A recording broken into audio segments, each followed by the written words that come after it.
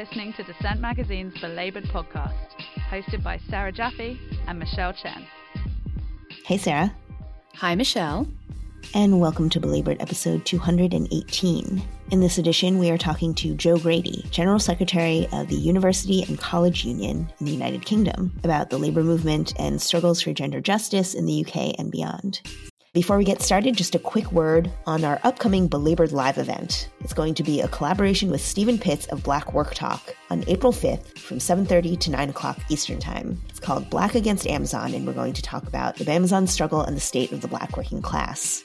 We're going to focus on the largest organizing drive at an Amazon warehouse to date, involving several thousand workers at the Bessemer facility, the vast majority of whom are African American. You can learn more about the event and register at dissentmagazine.org.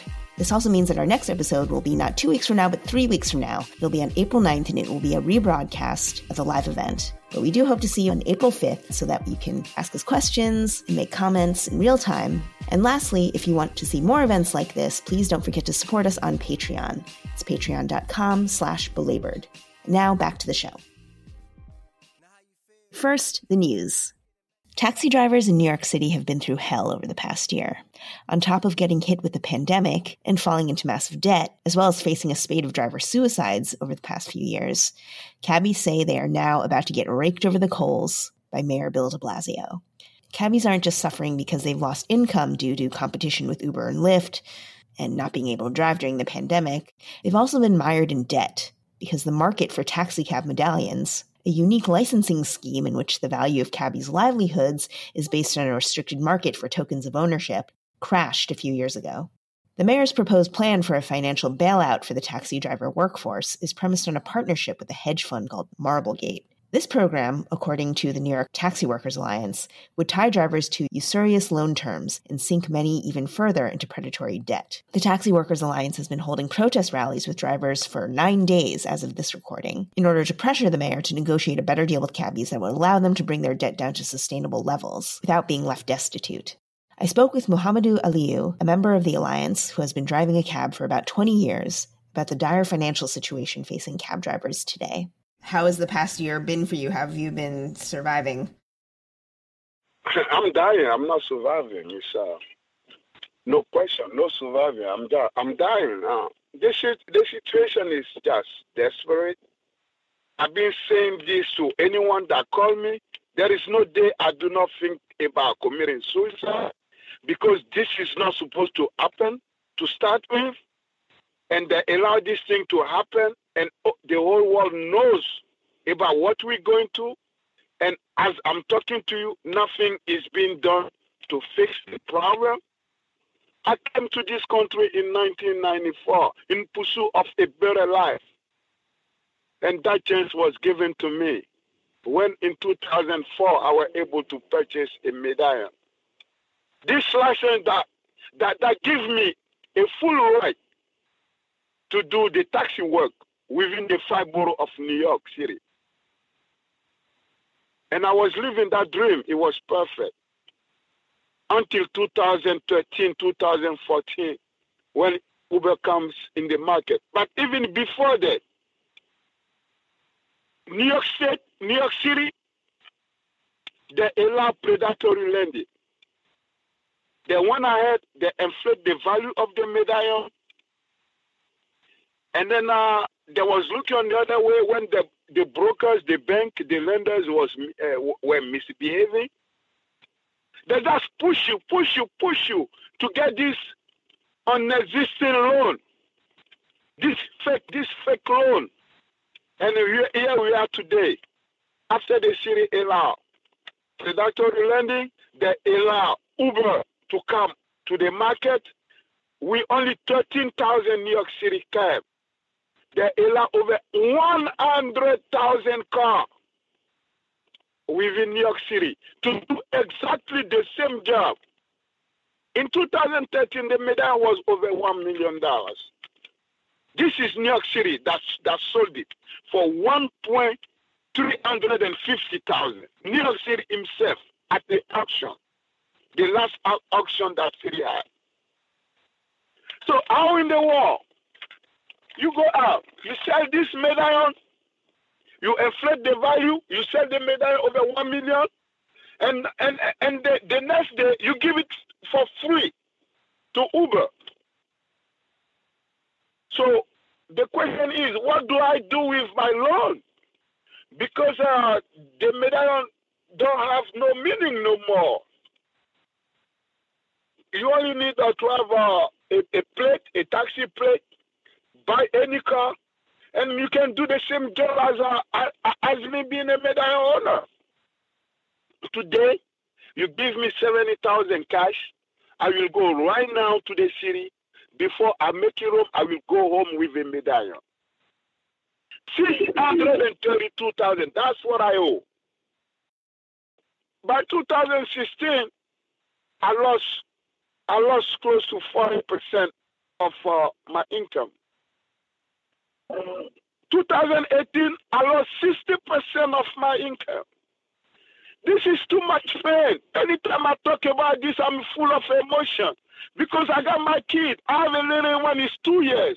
I have another one, 4 years, a 6 years old. And I have a grown 27 years old. I have to take care of him. I really don't believe this is America, because I know this country. This thing may be delayed, the justice may be delayed, but I'm confident it won't be denied. We only need 75 million to get out of this mess, to get out of this crisis, to get out of this monster, because 9 of our fellow drivers committed suicide related to this. More people did die because of this crisis. So we have a campaign. We have a plan which saying to the lender, reduce your loan to 125, 757 a month at a 4% fixed rate for the next 20 years, and that we can have our life back. Even we lost our retirement, our investment, at least we can get our life back. This is all we are asking. That was Muhammadu Aliyu, veteran cabbie and member of the New York Taxi Workers Alliance. There's been a lot of talk happening around the PRO Act and specifically the effect that it would have on freelance writers lately. As a freelance writer myself, I wanted to make sure we got this right. So I called up Brandon Magner, an attorney and the author of a very good newsletter, Labor Law Light, to explain it to me. So to start off, can you explain what the ABC test is that is included in the PRO Act? Yes, absolutely. The ABC test is a test for determining who is an employee and who is an independent contractor under whichever law it's written into. And it's as simple as it sounds. There's 3 prongs, A, B, and C, and you have to satisfy all of them to still count as an independent contractor, which switches the usual presumption from being sort of a jump ball between whether you're an independent contractor and employee to, under the ABC test, it's presumed that you're an employee and you have to satisfy the 3 prongs to be an independent contractor. And under the ABC test, the A prong is that you have to be free from the company's control. B says you have to be doing work that isn't central to the company's business. And the C prong says you're an independent business in that industry. Mm-hmm. So for somebody like me who is an independent journalist, often it's the B prong, right, that is the problem for freelance writers because we are doing something that is very central to the company's business most of the time. Right. What would this categorization be used for under the PRO Act?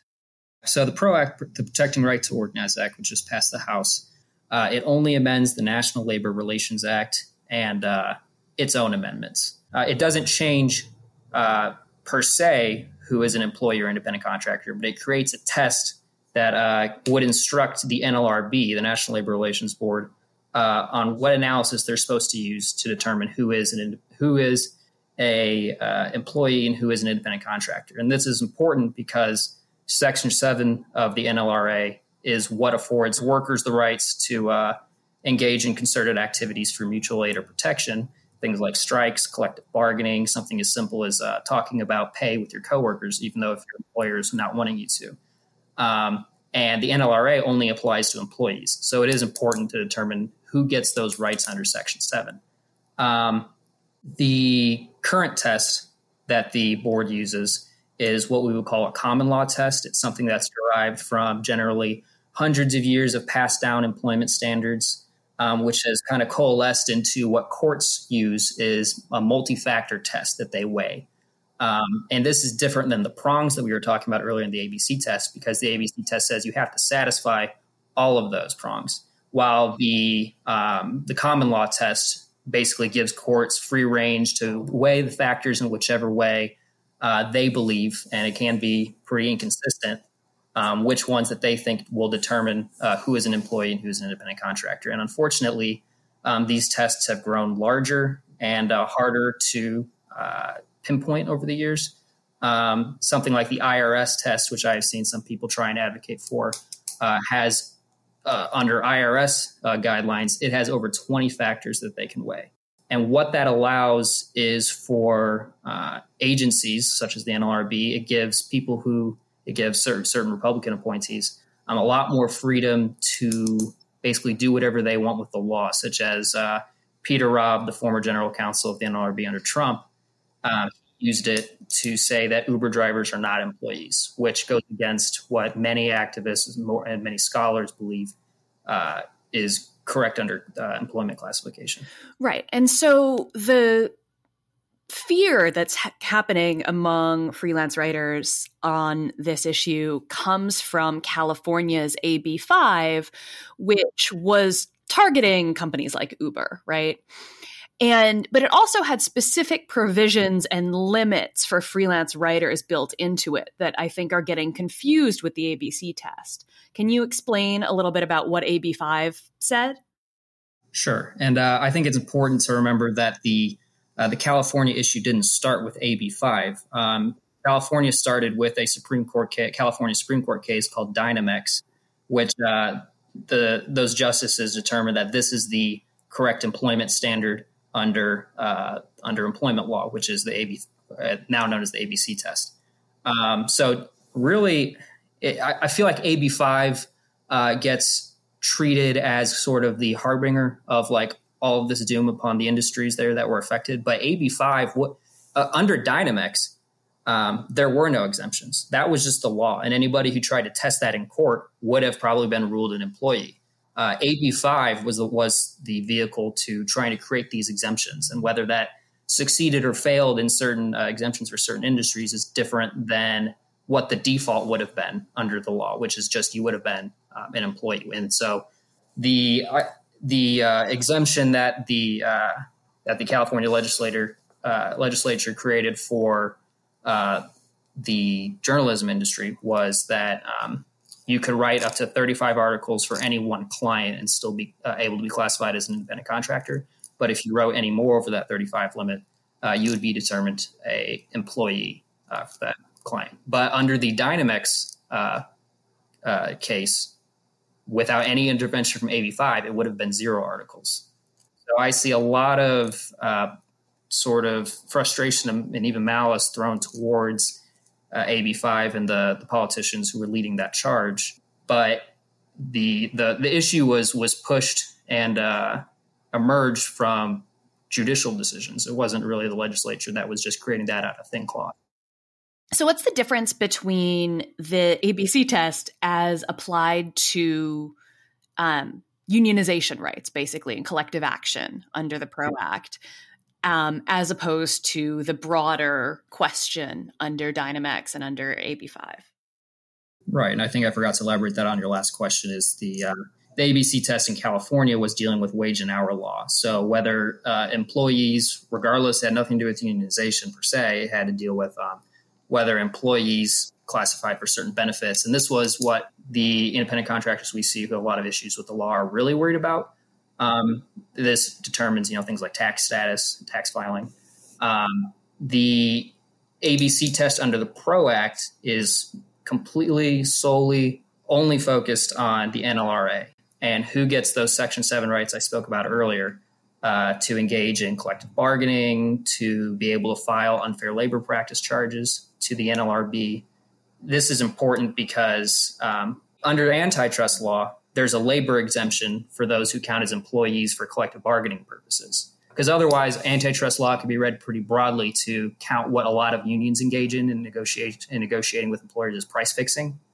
But that labor exemption is written into the law for many decades ago to try and balance that and allow unions free range to negotiate for their members. But the act is very clear that it's only for the purpose of collective bargaining rights. There's not some spillover effect into other laws. I've seen a lot of confusion on this. There is not, just because the NLRB hands down a decision saying, for instance, some truck drivers or construction workers, journalists, somebody else are now employees for Section 7 purposes. That does not mean the IRS or any other federal agency automatically, it doesn't mean that they pluck that ruling from the NLRB and automatically apply it for their own purposes.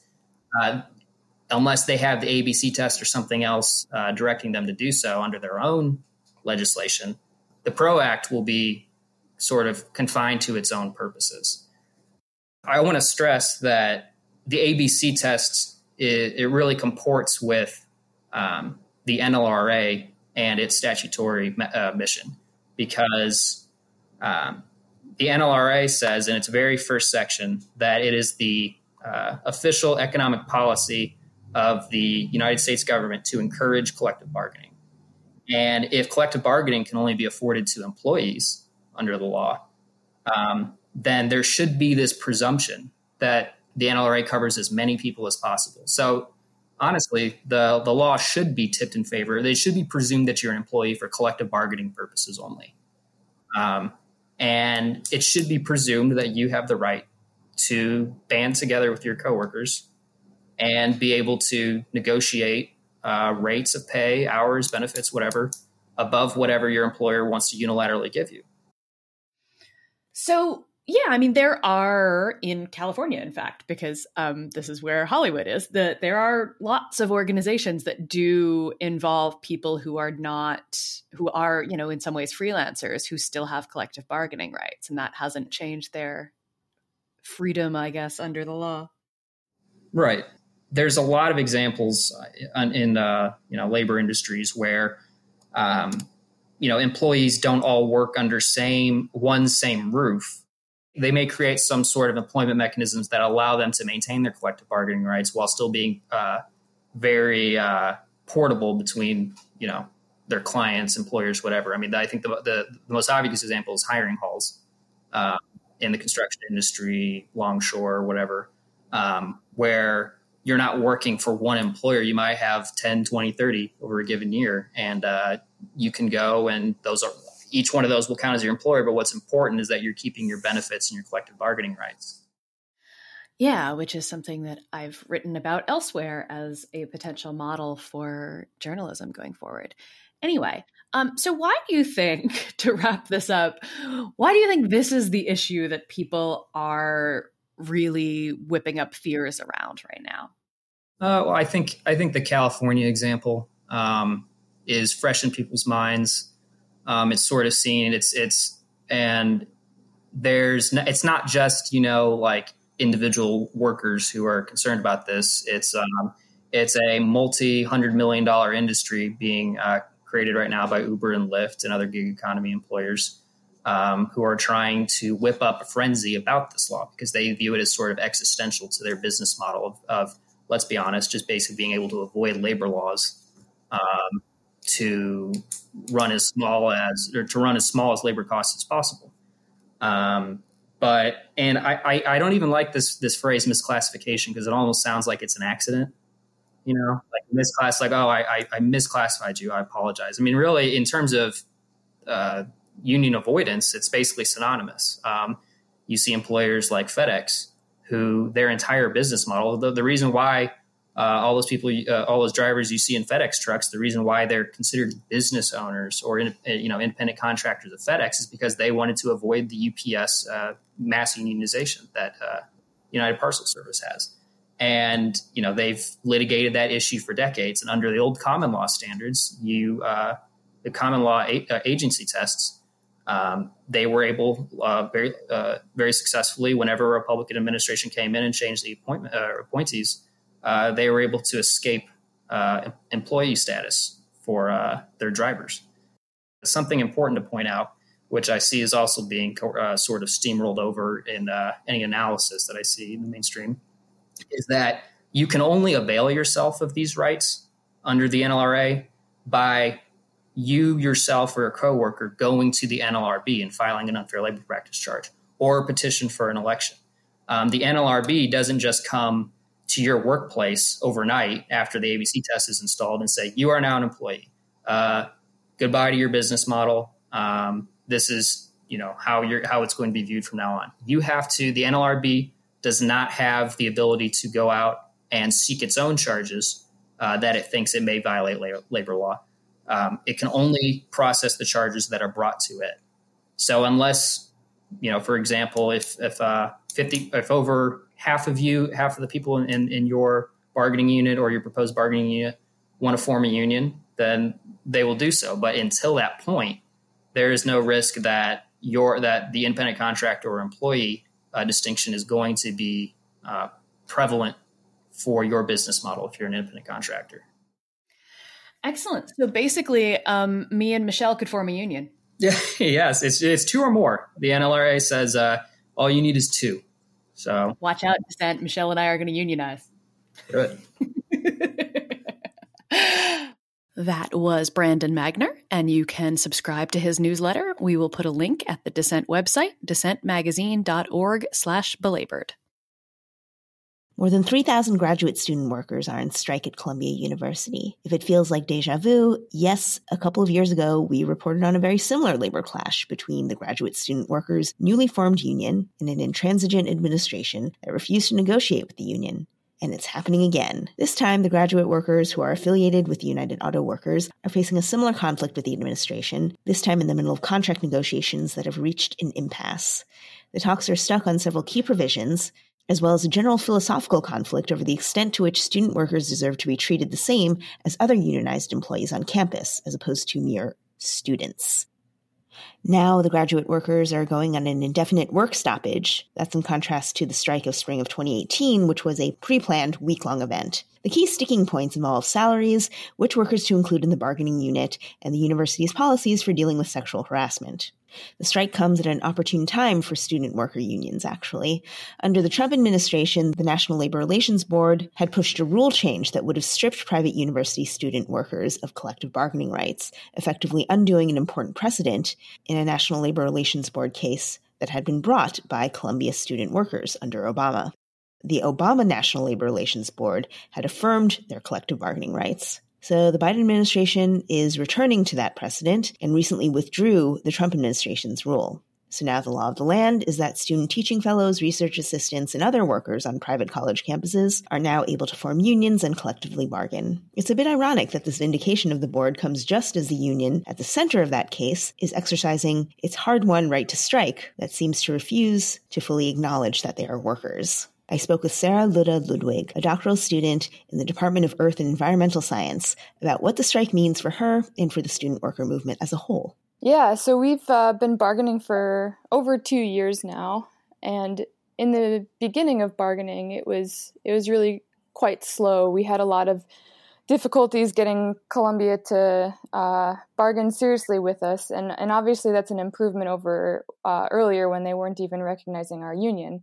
But it's taken way too long to get to this point. And the point that we're at now is that the last few months, pretty much since about September, we have actually been able to bargain in earnest for the first time since bargaining started. And that was great. We made a lot of progress on a lot of parts of our contract, and we have a lot of things that we are in agreement with Columbia, parts of our contract that we are proud of that are going to be good protections for graduate workers. The problem is that there's a few open issues that Columbia is refusing to move on, and they happen to be the open issues that are the most important to everyone in our union. And negotiations have come to the point where they've stalled. So we had to make the tough decision to go on strike, and we really hoped that we'd be able to reach an agreement before we got to this point, but we don't see ourselves as having many other options left at this point. Can you walk us through what the top couple of issues are? What are the sticking points? Yeah, absolutely. So the number one issue in my mind is that Columbia is refusing to allow us to enforce protections for discrimination and harassment through our contract. So this is a pretty standard part of most union contracts. You have behavior that's defined as inappropriate and it's prohibited. And if that happens, if somebody is harassed or discriminated against, they can go through a grievance and arbitration procedure to try to get help for their hostile work environment. And every other union at Columbia has this kind of agreement in place, but they're trying to exclude us from the same protections. Mm-hmm. So they've agreed to the same kinds of inappropriate behavior that we have. They agree that discrimination and harassment is a big problem, especially one that graduate students face at Columbia, but they're not willing to consider this as a possible solution. And for us, it's a really big deal because we are in a circumstance now where when we have a complaint of discrimination or harassment, it's our own employers that we have to take the complaint to, and they hire their own investigators, and then the people who judge our complaints are their own faculty and people in the provost's office, and the ones who decide what punishments may or may not be meted out are their own deans and chairs of departments and so forth. So we don't have the protections from our employers when our own employer is the judge and jury in these situations. Mm-hmm. Currently, someone goes through the traditional system and they are not satisfied with the outcome. There's nothing they can do. Okay, that's interesting. I mean, I know that, discrimination and harassment was one of the main reasons that people were seeking a union, mm-hmm. right, in the first place. So definitely. It was one of the main motivations, and it remains that way. Yeah. Any other sticking points?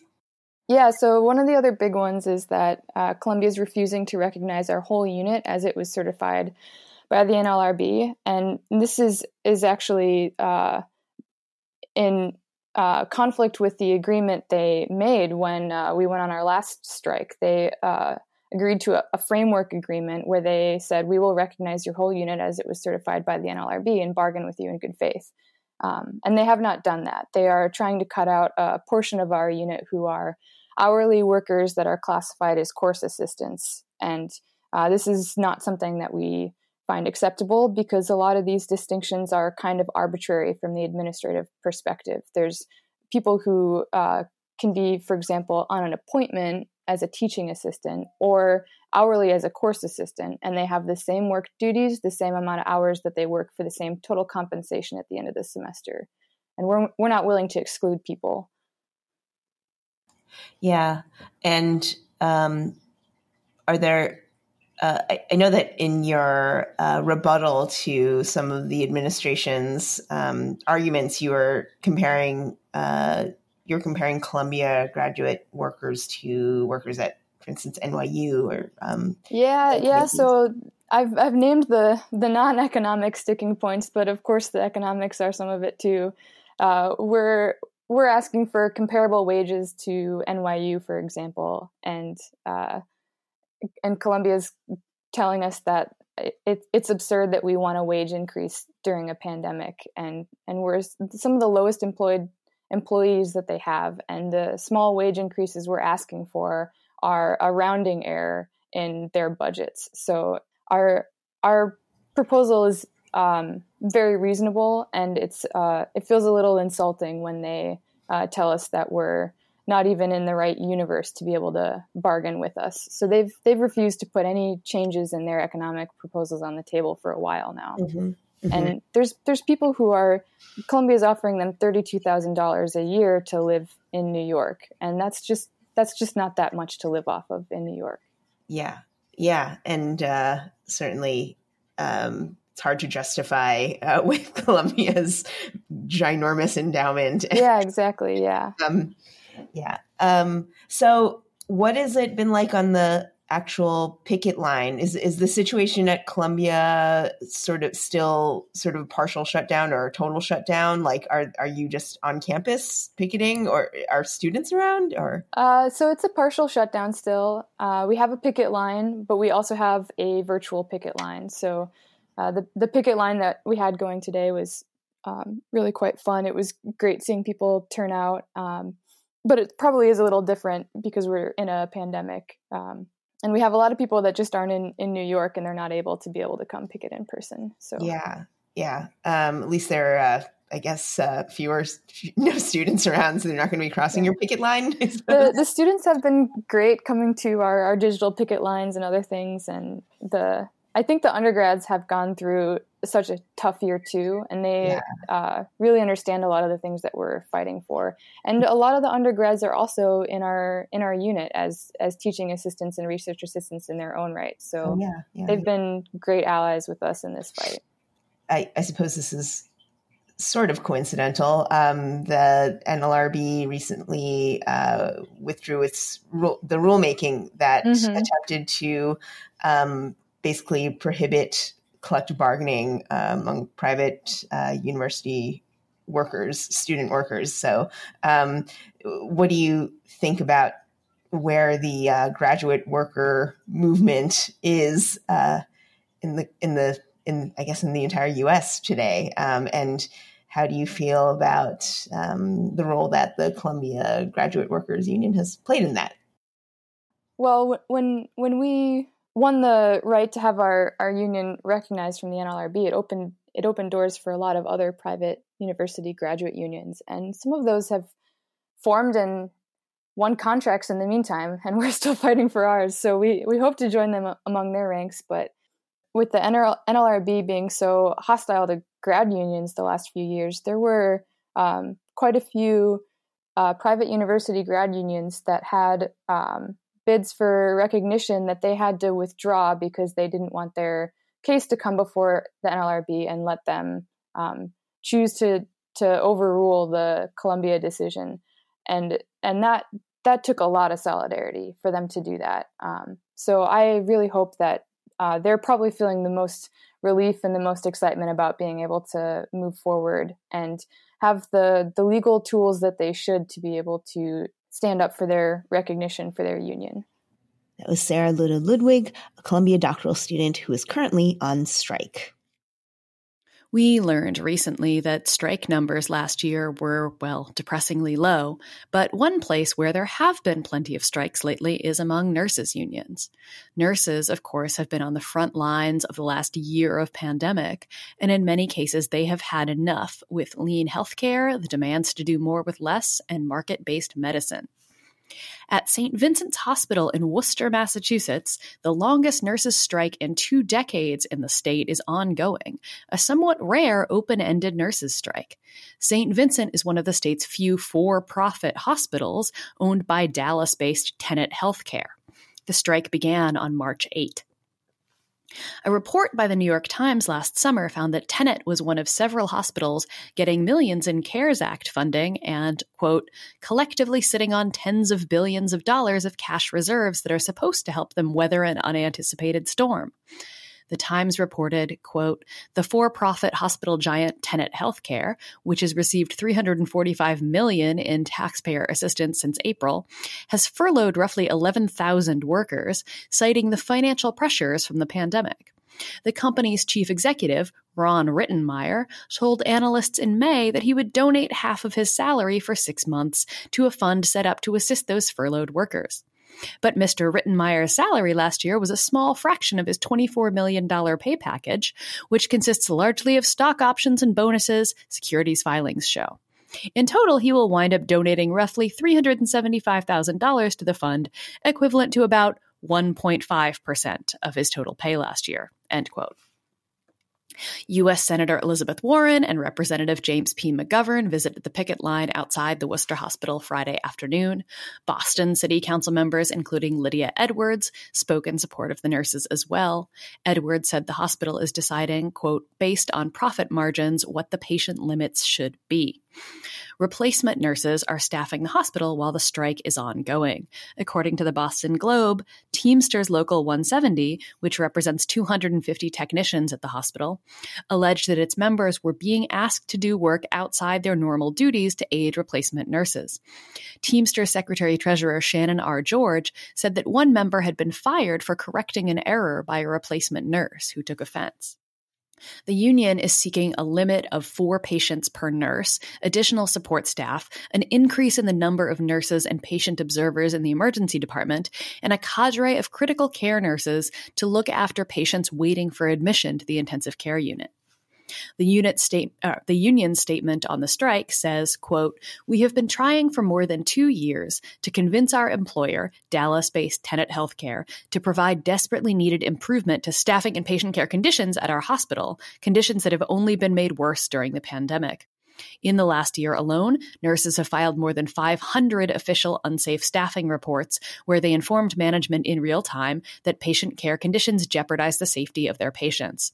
Our nurses report experiencing an increase in patient falls, an increase in patients suffering from preventable bed sores, potentially dangerous delays in patients receiving needed medications and other treatments, all due to lack of appropriate staffing, excessive patient assignments, and cuts to valuable support staff. As a result of these untenable conditions, more than 100 nurses have left the facility, many to UMass Memorial Medical Center in Worcester, which employs many of the staffing practices the nurses are attempting to establish through this negotiation." End quote. So, as per usual, when nurses strike, they are striking for patient care conditions. And, well, you know how this goes, right? They get called selfish for trying to improve the conditions where they work, which are the conditions, of course, that they care for sick people under. We are tracking nurses and healthcare workers' strikes, so if you are listening and you've been involved in a job action this year at a hospital or healthcare facility, get in touch, belabored@dissentmagazine.org.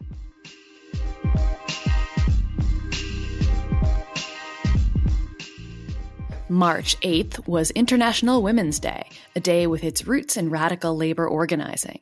And in that spirit, this week we invited Jo Grady, the General Secretary of the University and College Union in the United Kingdom, to be our guest for this episode. Longtime listeners have heard my reporting from the UCU's last couple of national strike actions, and since the pandemic, the UCU has stepped up its fight for safe and secure working conditions.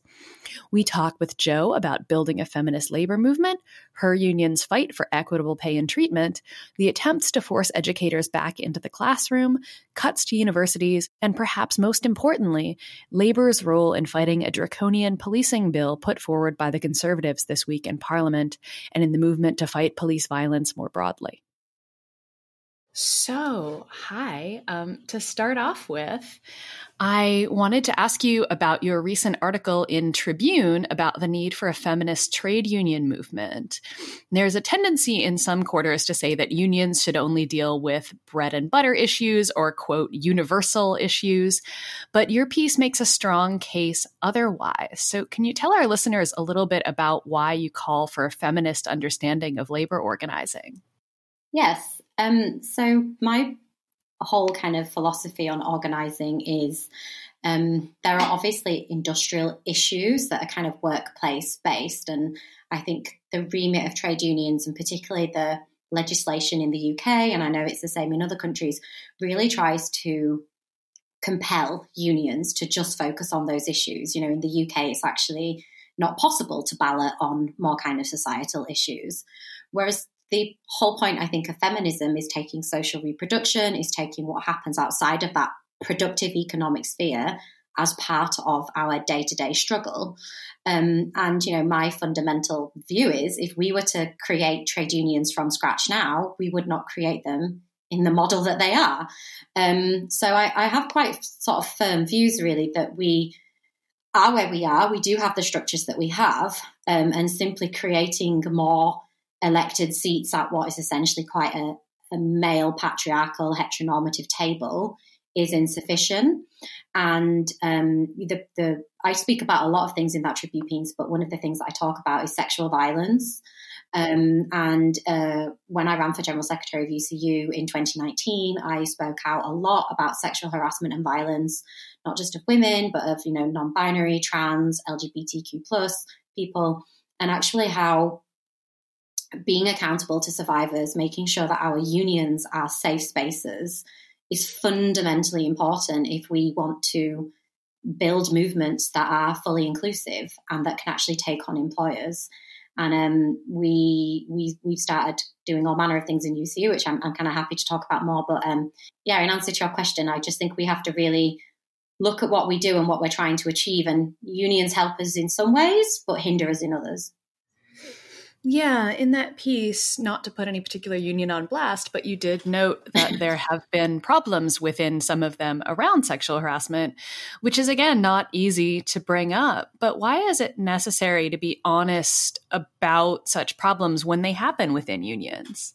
Yeah, so I did think long and hard about naming names, but the point is that in the UK, there has been a huge amount of publicity about that case.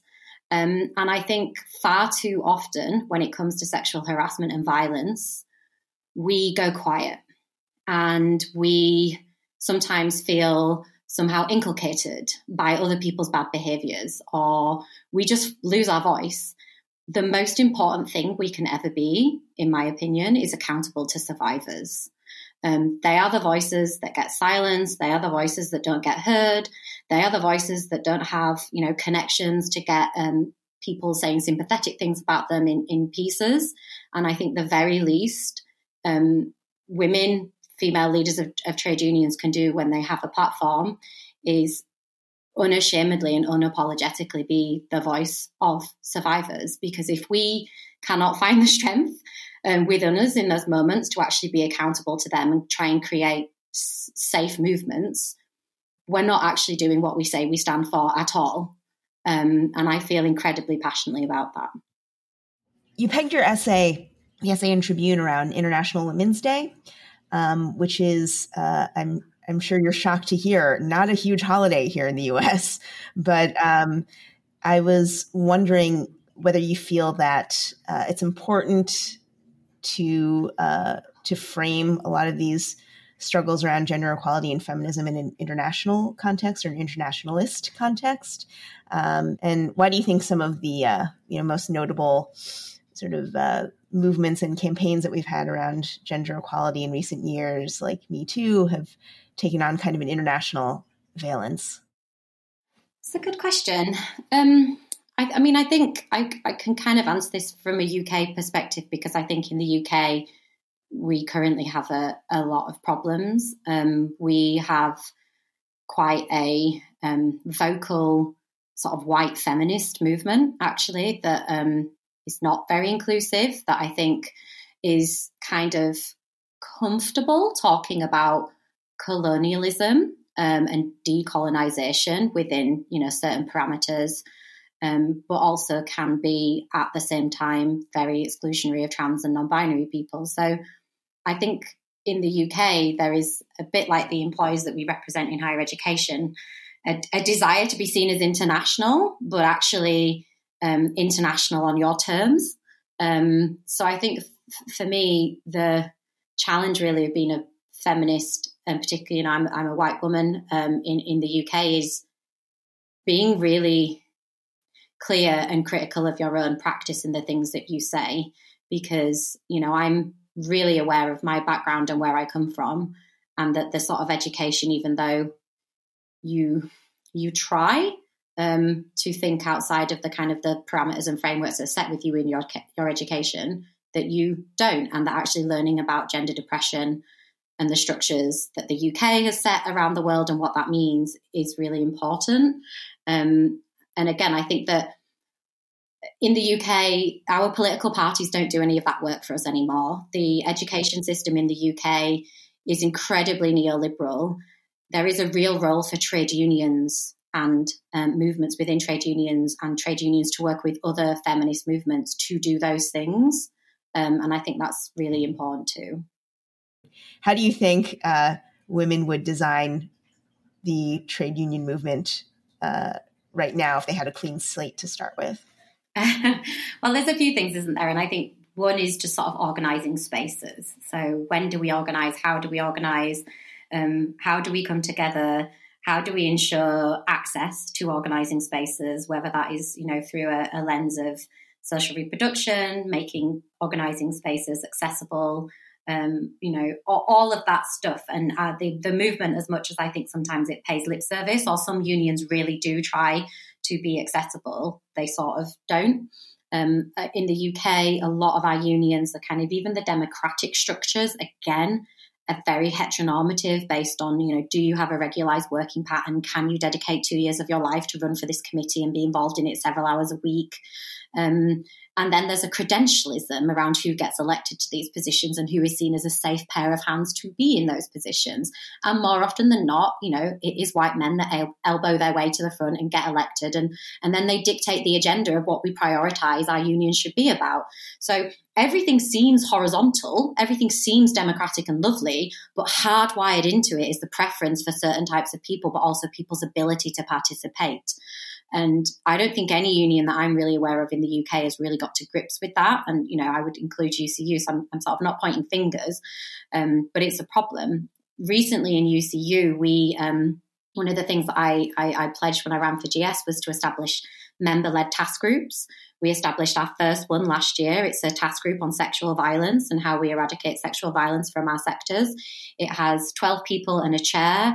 We had more people apply to be on this task group than we have for any election we've ever run. There was like over 110, 115 people ran, mostly women, some trans and non-binary people who have said that they have disabilities and they've wanted to get involved in our union for years, but they've never found any of the spaces welcoming.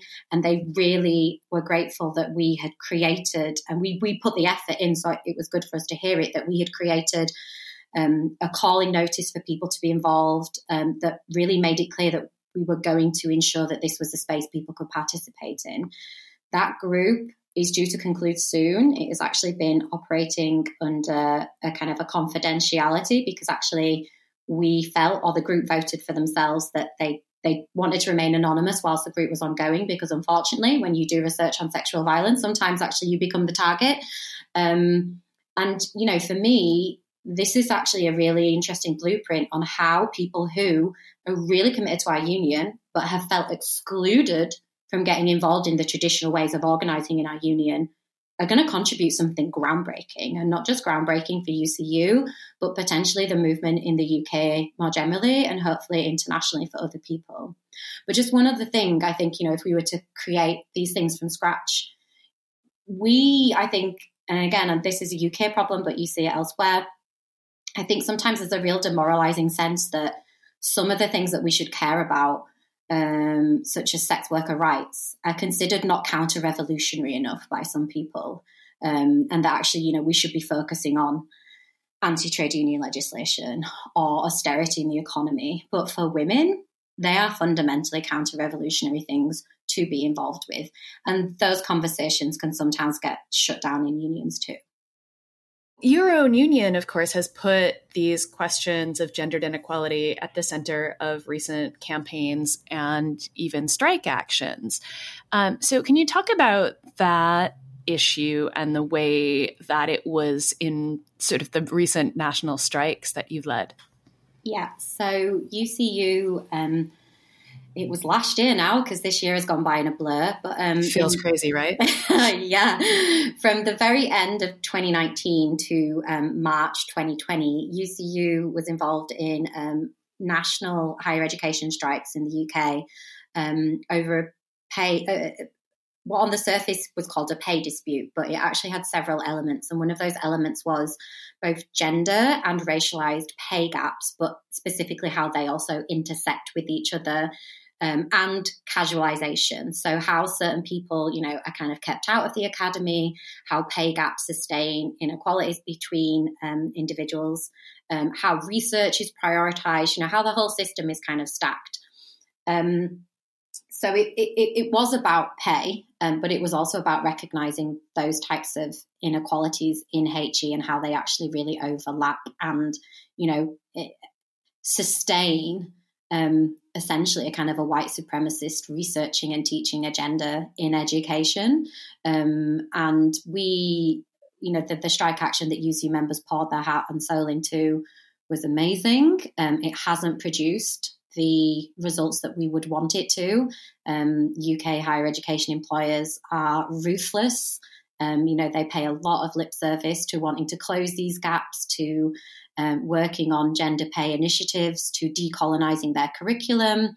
But when you look at who is on casualised contracts, who is doing, the kind of the legwork in universities, it is exactly the sorts of people that they are saying that their agendas want to help and lift up. So we've still got a long way to go. We are still campaigning and organising on all these issues. Locally, we have been making gains, but nationally, it's going to take another huge dispute at some point in the future to really shift HE employers and get the kind of sector-defining movement that not only we want, but we need and ultimately people deserve. You know, I just realized that I think the last picket line I was on was that last strike last spring. Just before lockdown. Yeah, just before lockdown. I went down to Greenwich with a couple of friends who worked there. And so, that was a thing. So recently, we had a pretty funny experience when the Daily Mail used a selfie you took reading my book to illustrate a hit piece on you. But the article was actually relevant to our conversation because it was about the fight over resuming in-person teaching and doing so safely. Yeah. So our listeners in the US are obviously familiar with this, but can you tell us a little bit about that fight in the UK? I can, but first of all, I just want to laugh at that because we always joke with the Daily Mail because they've done a few of these hit pieces and they always use a really frivolous selfie. And we always laugh in UCU that you kind of got give the hot content for the racist horny dads. It was lovely you were part of that. Sarah's book is like catnip for right-wing commentators. Catnip, yeah. Well, and Joe matched her lipstick to my book cover, so obviously it was salacious. Yeah, the horny racist dads need content too, but yeah, sorry. So we again, so last year we in the UK, just for context, the government they instructed universities to close for the first lockdown. So there wasn't a big fight, if you like, over keeping our members safe, at least during the in-person. I'm not saying it was perfect across the UK, but where there was local problems, we were able to sort of jump on them quite quickly, and nationally things were relatively okay. But we knew that come August and September, when universities reopened in person, obviously they never closed, there was going to be huge problems. We were predicting this from August onwards. Unfortunately, we called it right. We saw, much like what happened in the US, cases of COVID skyrocket. So we led an incredibly aggressive campaign throughout the autumn. A lot of universities did go online, either because there was local lockdowns or because of pressure from UCU branches. UCU was the first union in the UK to run a health and safety COVID ballot and win of any unions. We've had several unions who have done it since.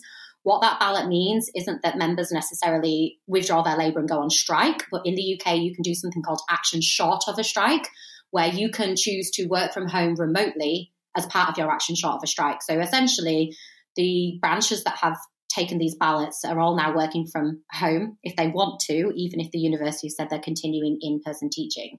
So we've basically kind of assembled an armory of different tactics depending on what is needed on the ground to allow members who have wanted to continue working from home and branches to do that, or to extract concessions from their employers that they think satisfy their own feelings about how safe an in-person return is. But the campaigning that we did in the autumn and winter essentially led to the government conceding that universities had to stay online until the 8th of March, but actually until after Easter. So even though September to November was a struggle, it really paid dividends in how seriously the government took our ability to take action and essentially demand what they wouldn't give us anyway. And we also, not that I think the law is a solution necessarily to industrial struggles, but we also took out a judicial review against the government for not following the government's own scientific advisors. So we really pincer movement at them on a number of fronts. And there are still UCU branches running COVID health and safety ballots now, so that we know that we can use that to carry out the work online if we think we need to. Yeah, so you also, in this moment, have a lot of fights going on around redundancies at some of these universities. I know there's a bunch of them, so I don't expect you to sort of give us the deep details on all of it, but can you give us a little bit of an overview of what's happening at some of these places? Yeah, so COVID has been difficult, obviously, for a number of reasons, and redundancies in universities. Even though student numbers have remained very high, universities have, tried to continue with redundancies regardless. We have seen some really impressive pushbacks. So Heriot-Watt, to give you an example, that's a university in Scotland, wanted to make huge numbers of staff redundant. They ran an industrial action ballot. They made their ballot threshold in the UK. I think they got nearly 70% of members to participate in that ballot. They threatened the employer with an academic boycott, which is a huge censure mechanism in the UK. And eventually, the employer just was not up for the fight. Our members put up too much of a fight that they backed down. We've got similar redundancy rounds happening at Leicester at the moment, and that branch is moving to an industrial action ballot. The university have already rolled back on some of those redundancies, but I expect Leicester to play this out like Heriot-Watt did. It's incredibly difficult because this isn't, the universities will say this is what they financially need to do. It's not. It's a business model. It's a choice. It's a tool to intensify the workload of people who are there. And we worked so hard with UCU members, and our members are excellent. They can see what this is on the ground. And also the action that we've been taking part in since 2018, students on the ground are completely supportive of their staff, not just their academic staff, but the staff more broadly at universities. And they know that staff working conditions are their learning conditions. So there's a real sense of solidarity on campus.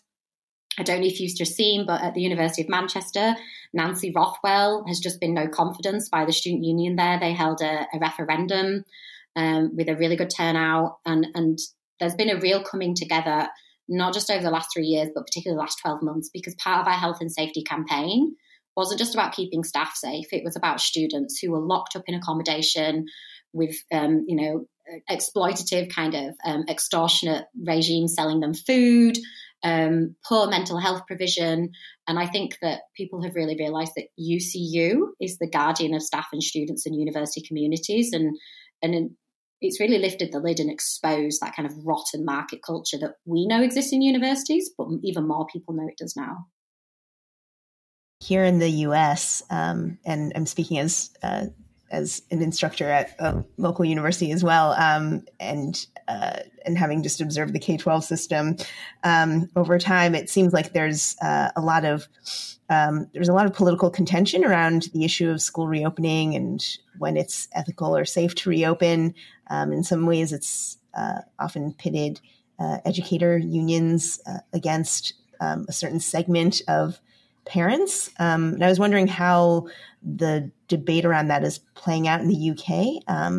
I understand that maybe the school lockdowns didn't work quite the same way over there as they did here, but what's been sort of the public conversation around reopening schools safely in terms of, students, families, teachers, and, the communities that depend on schools?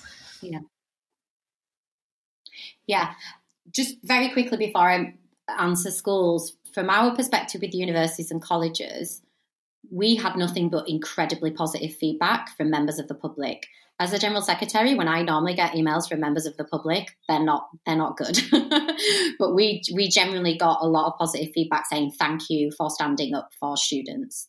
I think with schools, again, our government, which maybe you are aware of this in America, has handled COVID disastrously, murderously. And I think for a lot of parents, that school reopening, so there was a big rumble that the government wanted to kind of create with the NEU, which is one of the main school unions in the UK at the very beginning of this year.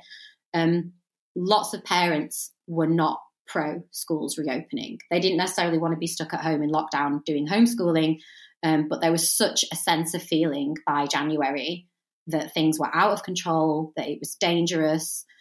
Basically, schools were so unsafe that they were called bubbles here. I don't know if it was the same for you, but the bubble of a classroom, they were being penetrated so often by people kind of coming into them with COVID that everybody was being taught from home and then being forced to go back in and out. And it just became a nightmare, I think, for anybody to actually plan their lives. So by the end of it, my feeling is that actually a lot of parents just saw sense in staying at home until it was safe, even if personally, they wanted things to be different. So I actually think that the government lost the general public on schools reopening because of their own incompetence.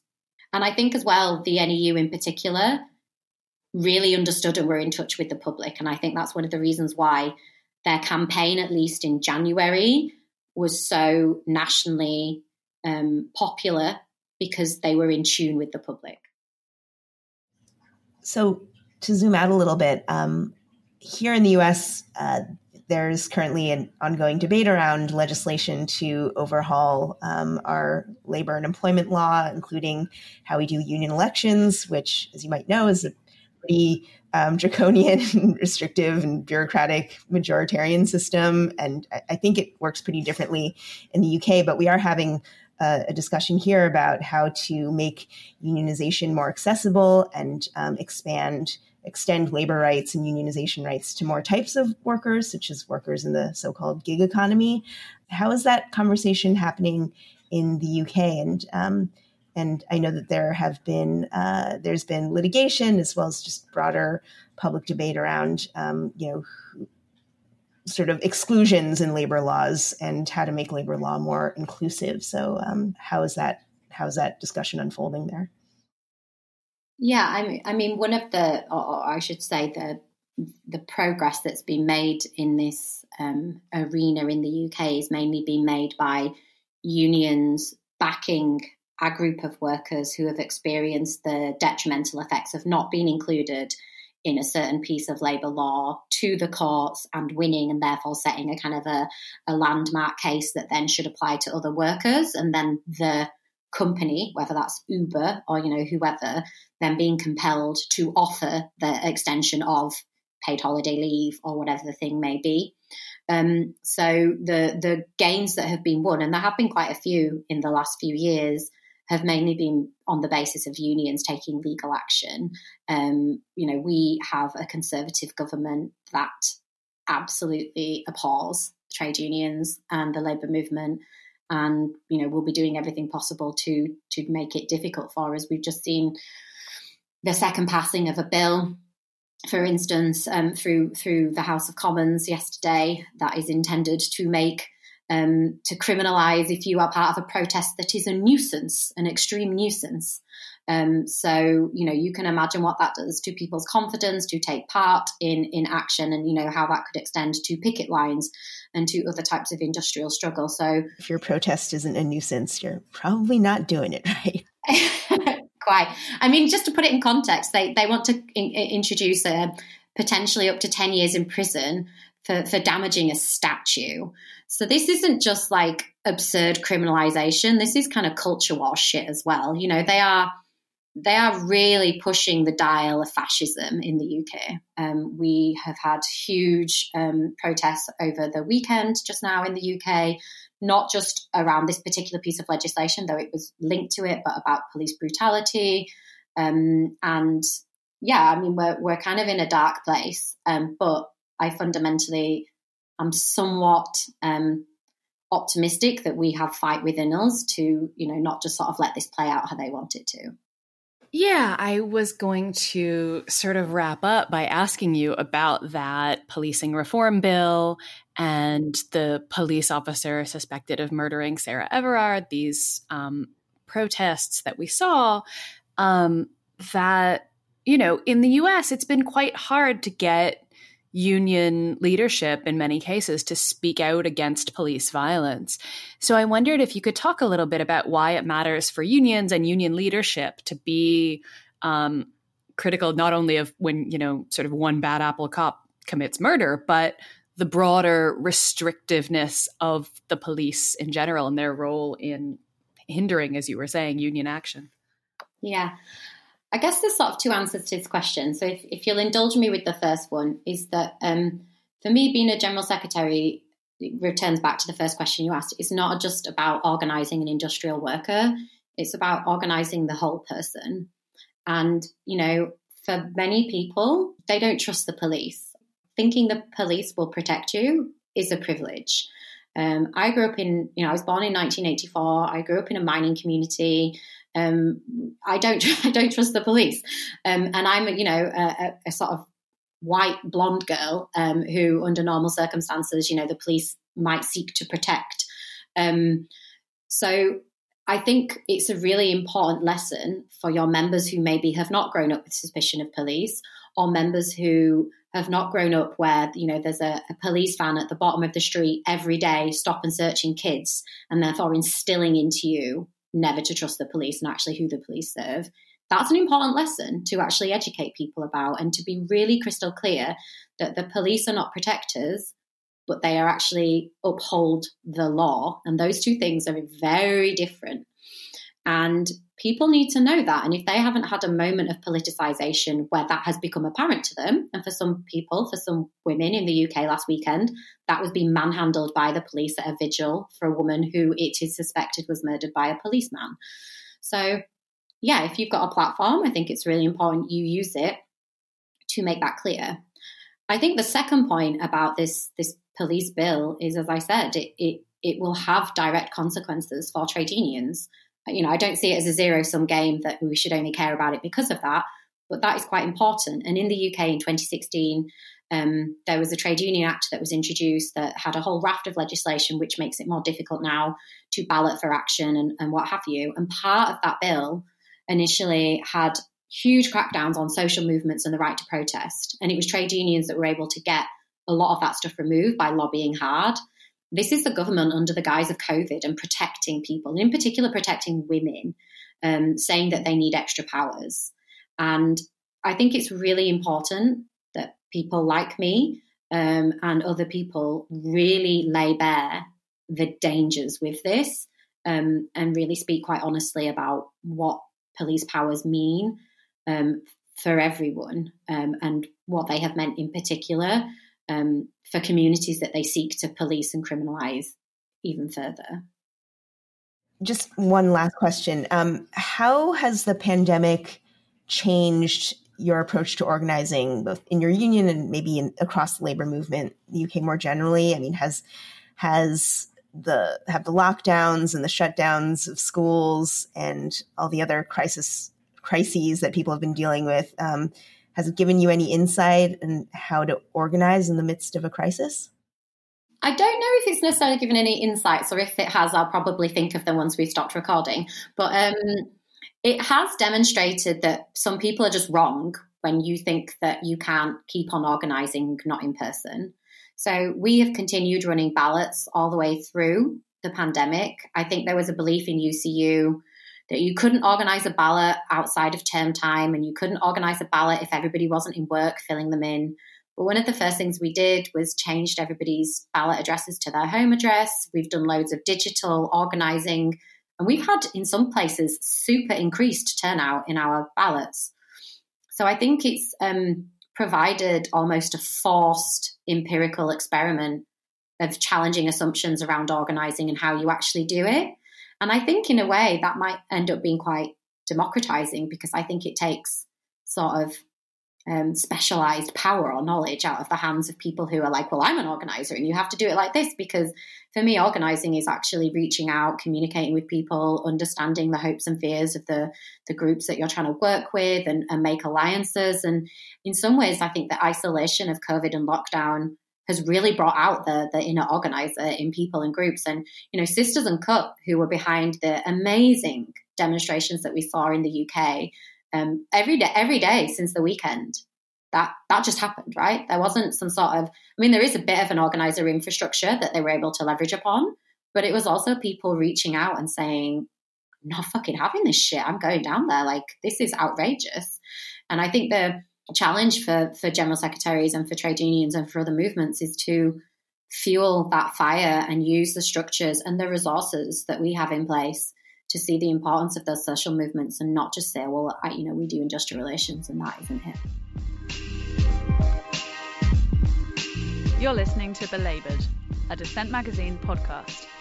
Links to articles mentioned in this episode may be found at dissentmagazine.org.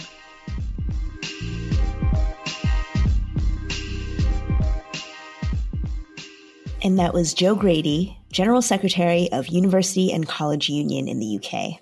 And now it's time for ARG, I wish I'd written that, in which we talk about the pieces that we read and liked, but alas did not write. My pick for this episode is by friend of the podcast, Kenzo Shibata. It's on his Substack, and it's called Anti-Asian, Anti-Sex Work Hate Crimes Don't Get a Congressional Hearing.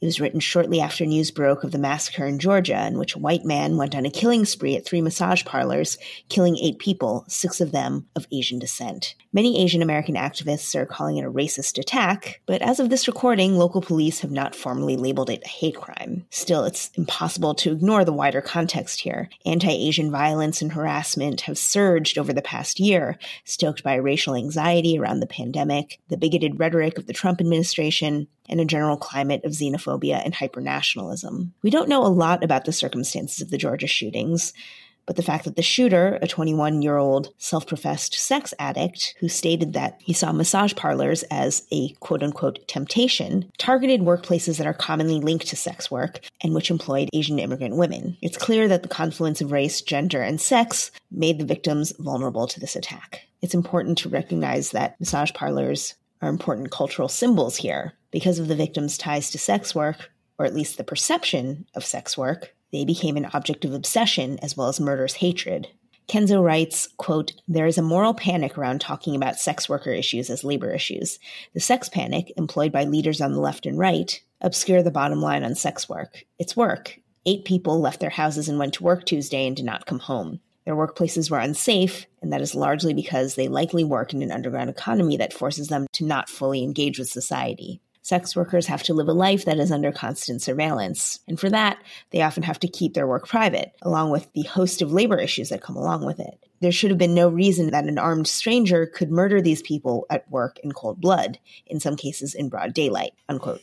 So we should say that we don't know whether or not all 6 of the Asian victims here were actually engaged in sex work, but the Asian massage parlor with a brothel tucked inside is practically a pop cultural cliche, and clearly the killer was fixated on this. And the narrative is about more than how sex is marketed in this industry. It's also about labor, particularly the labor performed by a largely women immigrant workforce, and how that affects the way society values or devalues their lives. Whether these particular victims were sex workers or not, they were engaged in a personal care industry where immigrant-owned businesses often operate on the margins in the crawl space between legitimate and illicit labor. Noting that the murders had prompted stepped-up police patrols in the area, Kenzo explains why adding police is exactly the wrong response. Quote, "The situation in Atlanta will not improve for the massage parlor workers, who will now be surveilled and policed at a higher rate. Like I stated earlier, I'm not saying that these workers were indeed all sex workers, but that was Long's, that's the killer's name, perception and motivation, and this part of the discussion has already become the elephant in the room. Intersectionality means we look at the interconnected nature of social categorizations such as race, class, and gender as they apply to a given individual or group, regarded as creating overlapping and interdependent systems of discrimination or disadvantage. So how can we say that this killing spree has nothing to do with race, as the targets were part of a racialized workforce? We'll learn more in the coming days about who these women were. Their names deserve to be known. We should see them as full human beings with aspirations and families. As of this recording, most of them have remained coldly anonymous in the media accounts. Oversimplified and flattened narratives, pretty routine in both the legal system and the media. In New York City, many Asian immigrant sex workers have ended up getting roped into a special sex trafficking court, which purportedly aims to persuade women to leave the trade, but in many cases only further criminalizes women and fails to offer any viable alternative for those who actually desire to leave the trade. In 2017, Yang Sung, a sex worker in Flushing, Queens, became a case study in why the aggressive policing of sex work only creates more violence, stigma, and misery. She fell to her death during a police raid. Her body was targeted, criminalized, and eventually crumpled in a heap on a sidewalk in Flushing. Her death inspired the creation of Red Canary Song, an organization that aims to defend and empower migrant sex workers. Yet the criminalization and stigma of these workers continues. The pandemic has made life extraordinarily difficult for the Asian American community. The lockdowns have created the conditions for even more hostility and abuse against Asian Americans, particularly Asian American women. It's also made workers in gendered service industries, including but not limited to sex work, more prone to exploitation and violence. Maybe the massacre in Georgia could raise awareness of these issues of human rights and labor rights, and how anti-Asian violence is bigger than Trump and intertwined with economic and gender oppression. Hopefully, it will compel the Asian American community to grapple with its internal divides of class, ethnicity, and gender. But in America, mass shootings are sadly a pretty frequent occurrence, and I fear that this incident will soon fade from the headlines. Still, these murders might touch a nerve, since we're all grappling with mortality in new and profound ways these days. We all know no one's workplace should subject one to violence or cost one's life, no matter who they are or what job they do. But every day, in so many ways, we are all made to feel like we're not entitled to be safe at work. Longtime listeners know that in addition to being a regular contributor at the American Prospect, I am also a big fan of its editor, David Dayen, who has been a guest on this show in the past. And his article this week is no exception.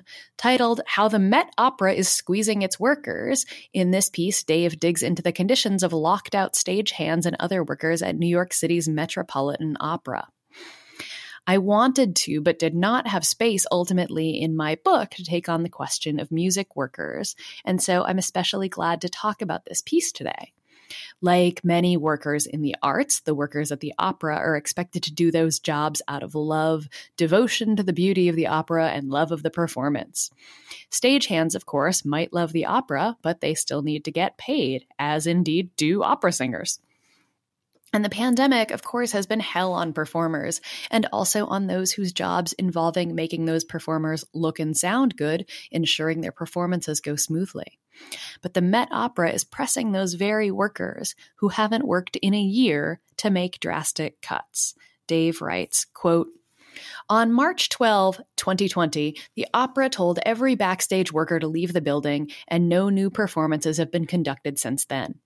In December, the Met locked out its stagehands after the IATSE Local 1 contract, which covers several hundred backstage workers, expired during the coronavirus lockdown and negotiations faltered. The Met is seeking an across-the-board 30% pay cut, plus cuts to overtime, sick and vacation pay, health insurance, and other benefits from workers who have not received a paycheck in an entire calendar year.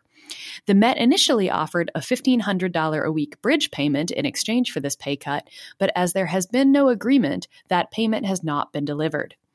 With talks not happening and vaccinations bringing us closer to a time when the Met can reopen, workers allege that management has begun to outsource set building to non-union shops in California and even overseas.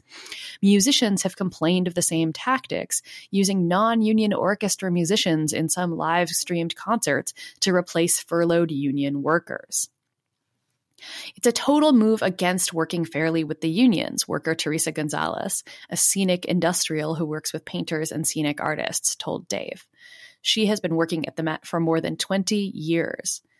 Quote, people here are passionate about their craft and skills and passionate about the company, she said. The quality of what we do, generations from now, they are going to look back on it. And to have management that doesn't appreciate that fact is so disheartening, end quote. It is particularly ridiculous to learn that the Met is outsourcing those set designs across an ocean or across the country.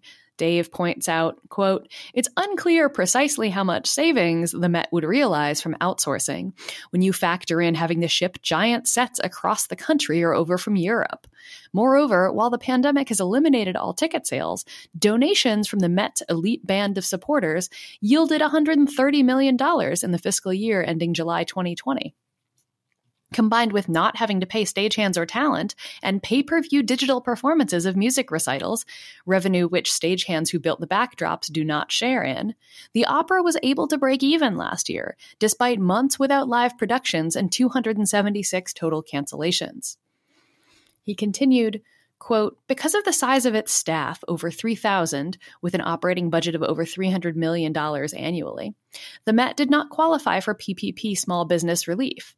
It has not said specifically whether it would attempt to secure a shuttered venue operators grant when they go live later this year, though General Manager Peter Gelb has said the organization would seek federal aid. The organization did slightly raise its line of credit by $11 million over the last fiscal year. And meanwhile, quote, the Met's stagehands, musicians, and singers have received no assistance since the Opera House closed last year, save for an extension of pay to March 31st. That's last March 31st. Management invoked a force majeure clause in the union contract to enact furloughs without pay, though health insurance coverage has been maintained. End quote. Those same workers agreed to wage freezes and benefit cuts 2 years ago, and negotiations on a new contract began in July. They say they're willing to accept concessions again to get back to work, but 30% is a non-starter. The union has called for elected officials to prevent the Met from getting government aid while the workers are locked out, and wrote to the Ford Foundation, which is underwriting an upcoming show, asking it to urge the Met to reinstate the workers or withdraw funding. One of the stagehands said, quote, "I know, speaking for the shop, we want to get back to work. We're a Met family. We do it for each other. We will raise our game. We just want Peter Gelb to raise his game. We would happily meet him halfway." That is all we have time for this week. Stay tuned for much more on nurses' strikes, the PRO Act, higher education workers, and other worker rebellions in the age of COVID-19. Thanks, as always, go to the folks at Dissent for hosting us, to Natasha Lewis and now Colin Kinneborough for editing us, and most importantly, of course, to you for listening to us, for sharing us with your friends, tweeting at us, talking about us, writing to us, and sharing your stories with us. We especially appreciate it if you can rate us on Apple Podcasts or wherever you get your podcasts. It does help us to reach new listeners. Special thanks to those of you who are sustaining members of the podcast, either at the Dissent website, dissentmagazine.org/belabored, or on our Patreon with shiny new rewards over at patreon.com/belabored. If you don't have the spare money right now, we understand things are tough, but if you happen to have some money that you're not spending going out during a pandemic, there are still some Molly Crabapple worker portraits for the highest tier, and you can always find out more at dissentmagazine.org/belabored. We are doing a live virtual show on April 5th with Stephen Pitts of Black Work Talk podcast, discussing the Bessemer Amazon election and the state of the Black working class in America. That means we will be skipping the week of April 1st and will resume our normal schedule after the week of April 5th. And if you miss that live event, don't worry, there will be an edited version available as the podcast that week. You can find out more about this event as well at the Dissent website. If you want to share your story of work under coronavirus, you can always email us at belabored@dissentmagazine.org. If you are a teacher or a nurse, a university professor, or a street vendor, we want to hear from you. You can tweet at us too at #belabored. Thanks again. Solidarity.